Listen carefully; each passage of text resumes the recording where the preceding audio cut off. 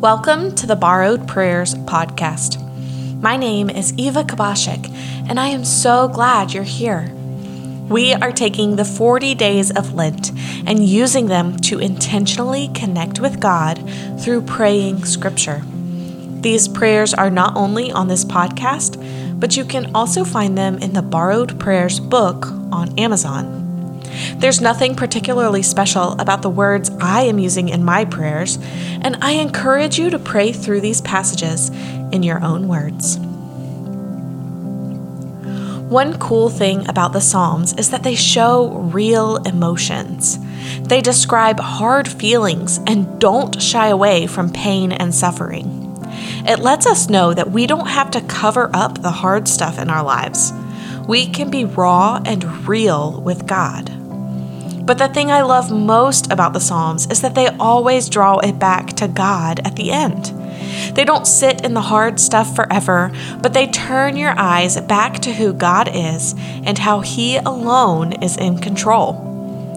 When hard stuff is going on in your life, there's a temptation to say, "It's all good," and cover up how you are feeling. There's no need to do that.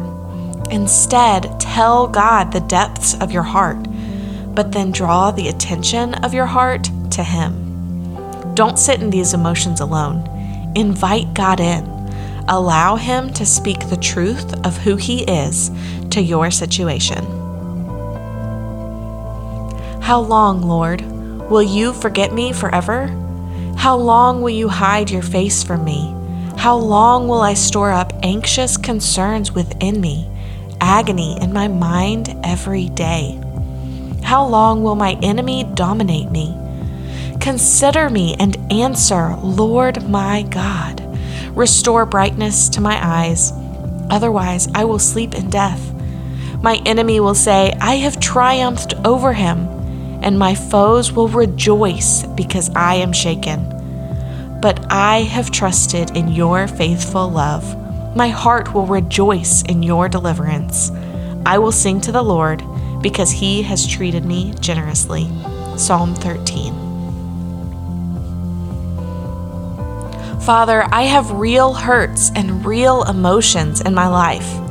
You don't tell me to bury those, but you want me to share them with you. Thank you for being faithful and generous to me. I will look to you when I can't see past my own circumstances. Amen.